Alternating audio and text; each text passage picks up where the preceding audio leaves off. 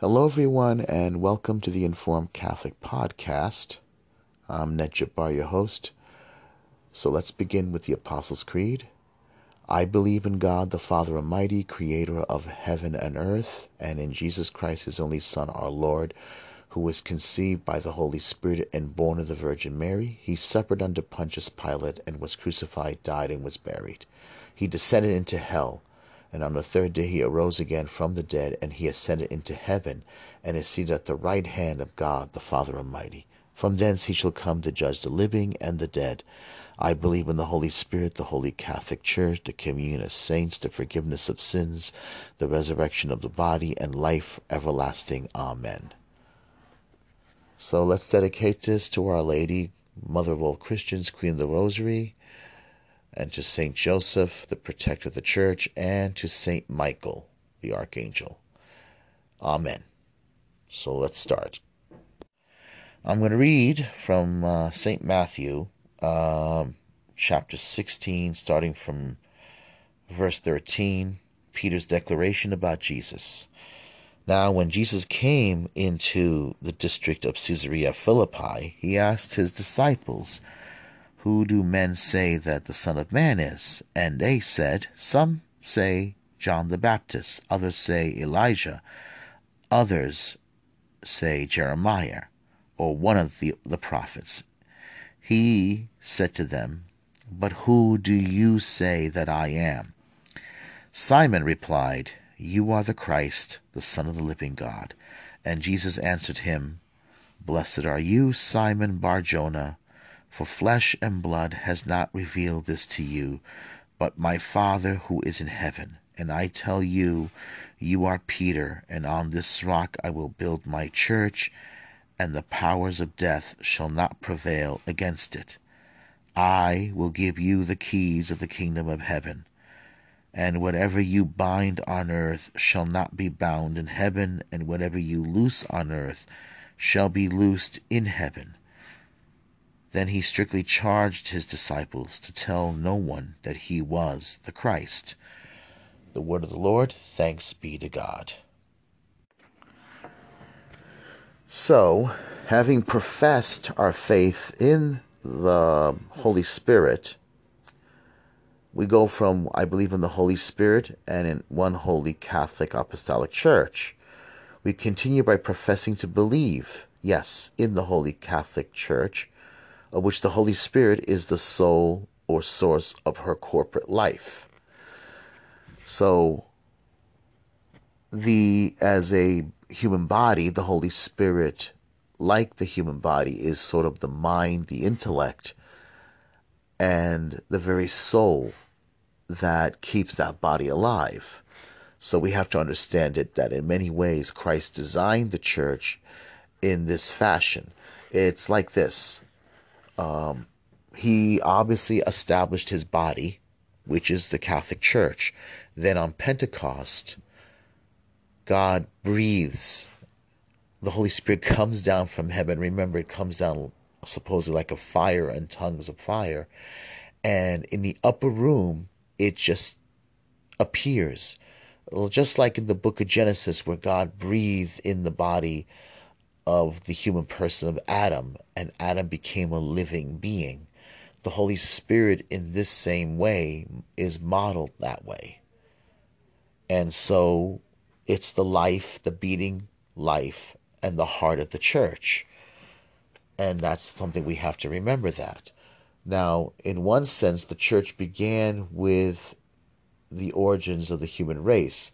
God wants to save people, not only as individuals, but as members of society. Consequently, the church corresponds on the level of grace to our social existence on the level of nature. The foreshadowing of the church goes back to the call of Abraham, the father of all the faithful. Yeah, that's something we have to remember.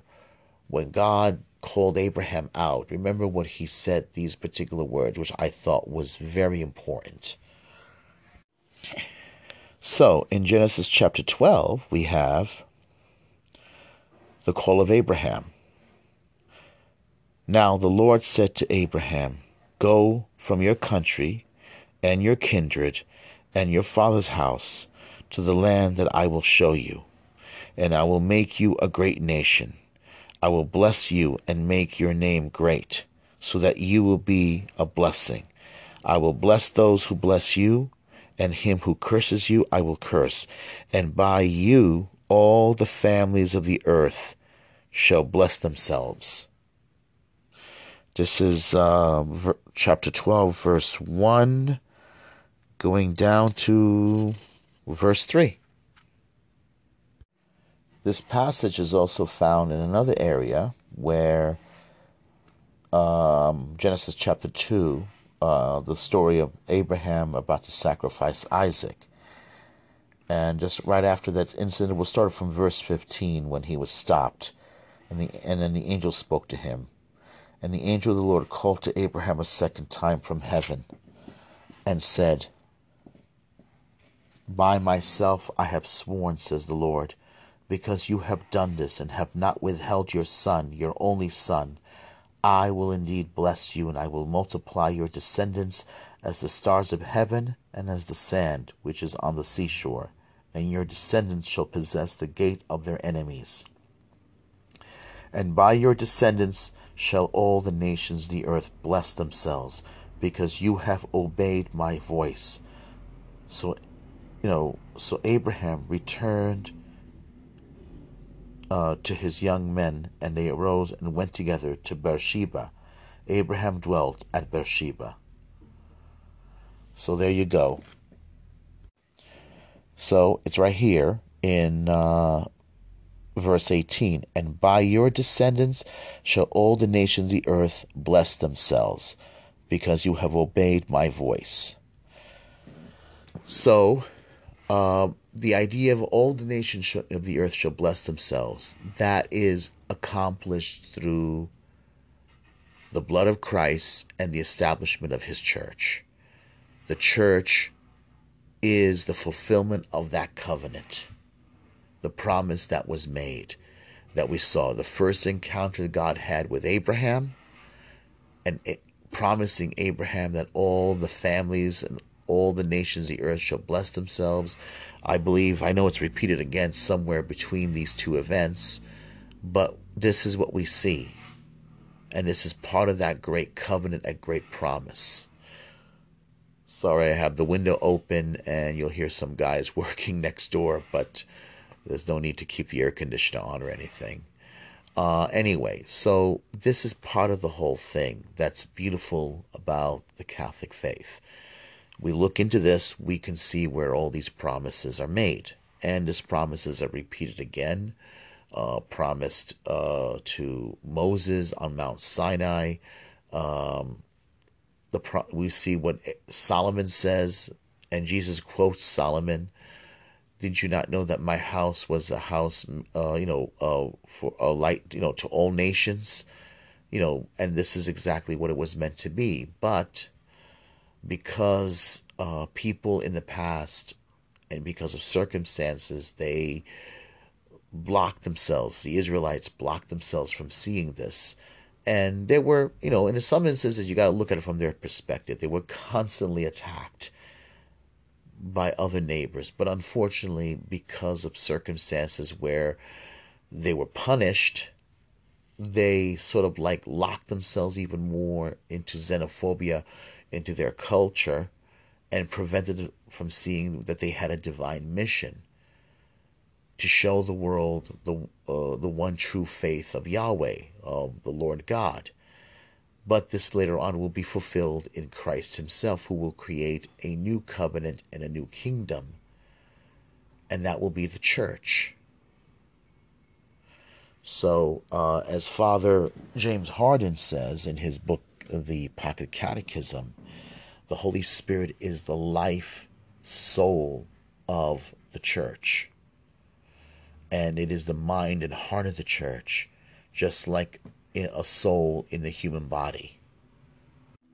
So I'll read this passage again. The foreshadowing of the church goes back to the call of Abraham, the father of all the faithful. But the church actually came into existence only with the incarnation. And here we find three stages in her establishments. Christ began building the mystical body, which is the church, when by his preaching he made known his precepts to the world. He completed the church when he died on the cross, and he proclaimed the church when he sent the Holy Spirit on the apostles on Pentecost Sunday. What exactly do we mean when we say that the church was born on Calvary? We mean that by his death on the cross, Christ merited the graces that a sinful world needed to be reconciled with, with an offended God. However, that was only the beginning. Certainly, Jesus won for us all the graces that we need to be saved and sacrificed, but these graces have to be communicated to the world. It is through the church, which came into existence on Good Friday, that the Savior ever since has been channeling his grace to the human family. Having founded the church, Christ made sure that she would endure until the end of time. I am with you, he promised, all the days, even to the consummation of the world. By the close of the apostolic age, church leaders had to take a stand and declare who belongs to her. There was no choice. There were dissenters from within and opponents from without. By the end of the 4th century, the description of the church as a holy and Catholic was expanded to what we profess in the Nicene Creed. We believe in one holy Catholic and Apostolic Church. These 4 adjectives have become the 4 marks that identify the true Church of Christ.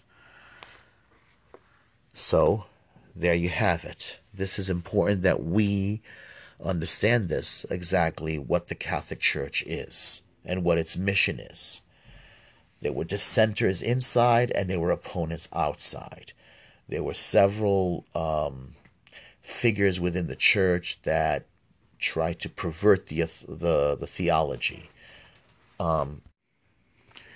So let me look into the Baltimore Catechism. This is volume 4, Third Council of Baltimore. This was the catechism that was used for a long time, probably up to the 1960s when Vatican II happened. And let's look at this. It says here, the means instituted by our Lord to enable men at all times to share in the fruits of redemption are the church and the sacraments. We'll do the sacraments in another episode, but let's read this here. Our Lord instituted the church to carry on the work he himself was doing upon the earth, teaching the ignorant, visiting the sick, helping the poor, forgiving sins, etc. He commanded all men to hear the church teaching, just as they would hear himself. But suppose some persons should establish a false church and claim that it was the true church of our Lord. How could people know the true church from the false church? When a man invents anything to be sold, what does he do that people may know the true article? Say, a pen. Why put his trademark upon it? Now, the trademark is a certain sign. Sorry, there's a lot of work going on outside the window, but I'm not going to close it. Now, the trademark is a certain sign which shows that the article bearing it is the genuine article. And if others use the trademark on imitation articles, they are liable to be punished by the law. Now, our Lord did the same. He gave his church 4 marks or 4 characteristics to distinguish it from all false churches. He said, my church will be one. It will be holy. It will be a Catholic. It will be apostolic. And if any church has not these 4 marks, you may be sure it is not my church. Some false churches may seem to have 1 or 2, but never all the marks. So when you find even one of the marks wanting, you will know it is not the true church. true church established by Christ. Therefore, all the religions that claim to be the true religion cannot be so. If any one man says a thing is white and another says it is black, or if one says a thing is true and another says it is false, they cannot be both right. Only one can be right. And if you wish to know the truth, we have to find out which one it is.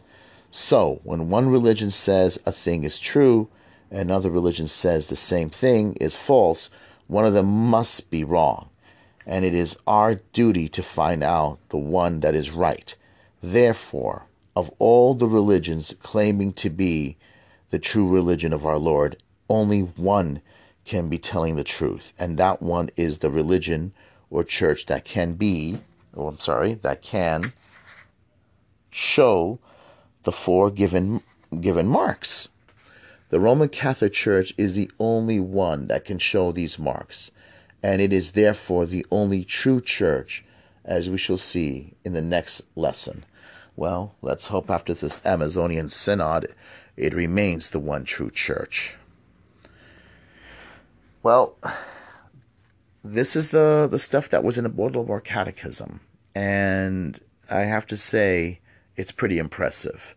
I mean, you don't hear any priest talking like that today. You don't hear anyone. I mean, if you do, hate to say it, it's like you hear it only on YouTube.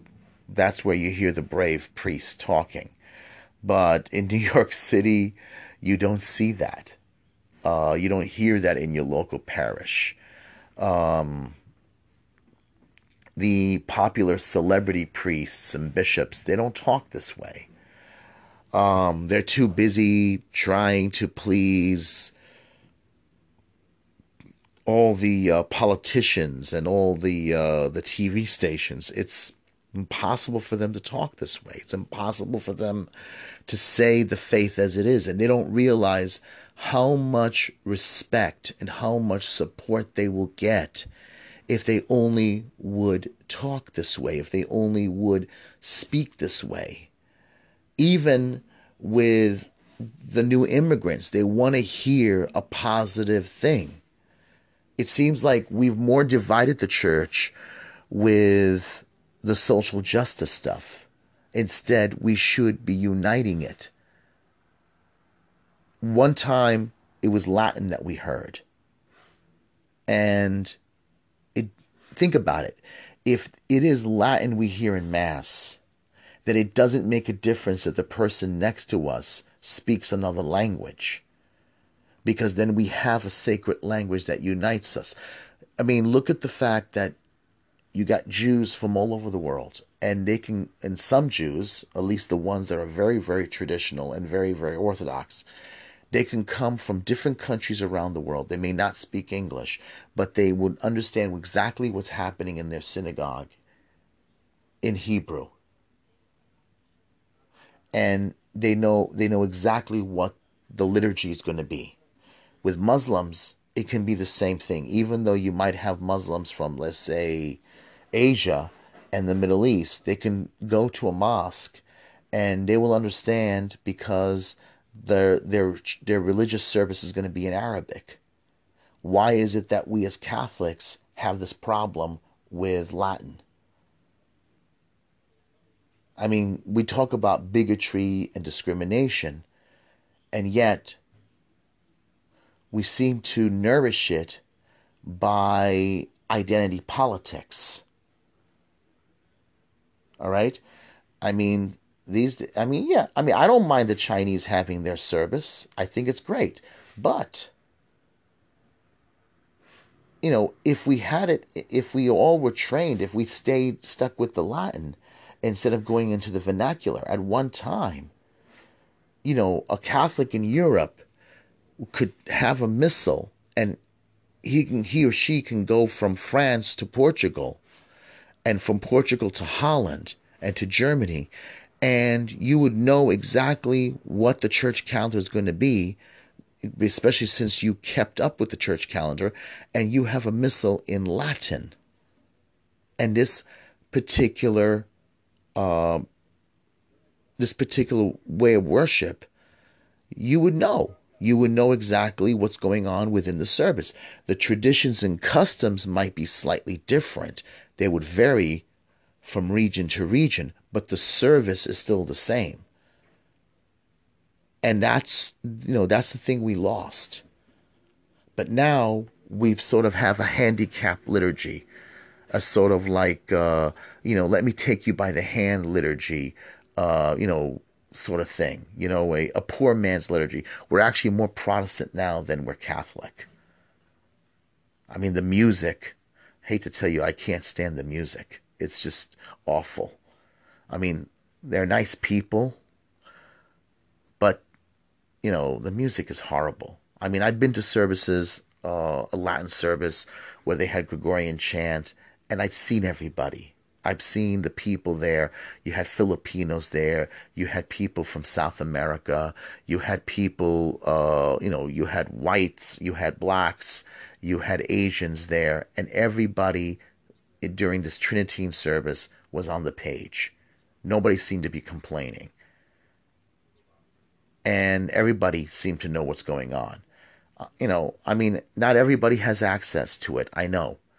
But maybe this would actually unite us more. Maybe it would heal the differences within the church if we actually start bringing this back and stop with the identity politics within the church. It would actually maybe bring respect. Unfortunately, it doesn't seem to be that way. It seems to be that the certain people within the church want to keep it this way, and they want to keep the division between Catholics. I think if we had a Latin Mass, at least even in the Novus Ordo, maybe our bishops wouldn't be so concerned about what's happening in the border so much. Maybe the attitude of Catholicism and the unity of Catholicism could inspire the secular world more. But unfortunately, that doesn't seem to be the case. All right, so we'll get back to this again later on, and we'll talk more about the current events. So I'll be hearing from you guys soon, or you'll be hearing from me, that is. Sorry. So God bless, and hear from you. We'll see each other again. Bye.